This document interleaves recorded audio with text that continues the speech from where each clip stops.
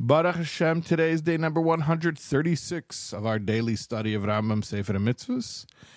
And in the 3 chapters a day of Mishnah Torah, we are continuing Hilchos Meiser Sheni, the laws of the second tithe.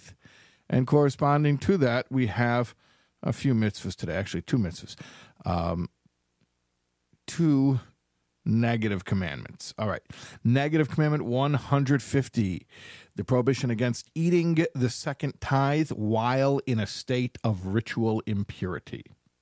Remember, we spoke about the fact the owner of the second tithes has to bring it up to Yerushalayim, Jerusalem, and eat it there. Now we're adding another stipulation. He cannot do so, meaning it is a prohibition against doing so, if he is in a state of ritual impurity.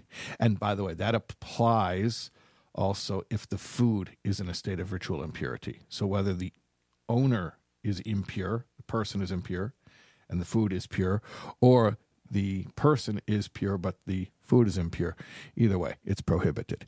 Negative commandment 151 is the prohibition against an einain. An einain is somebody who is the next of kin of a deceased person, and during the initial period before the burial, this is an acute stage of grief, and they may not eat of the Meiser Sheni while they are in that state, because eating from the Meiser Sheni is supposed to be a joyous thing, and it can't really be done that way when a person is, God forbid, in an acute state of grief.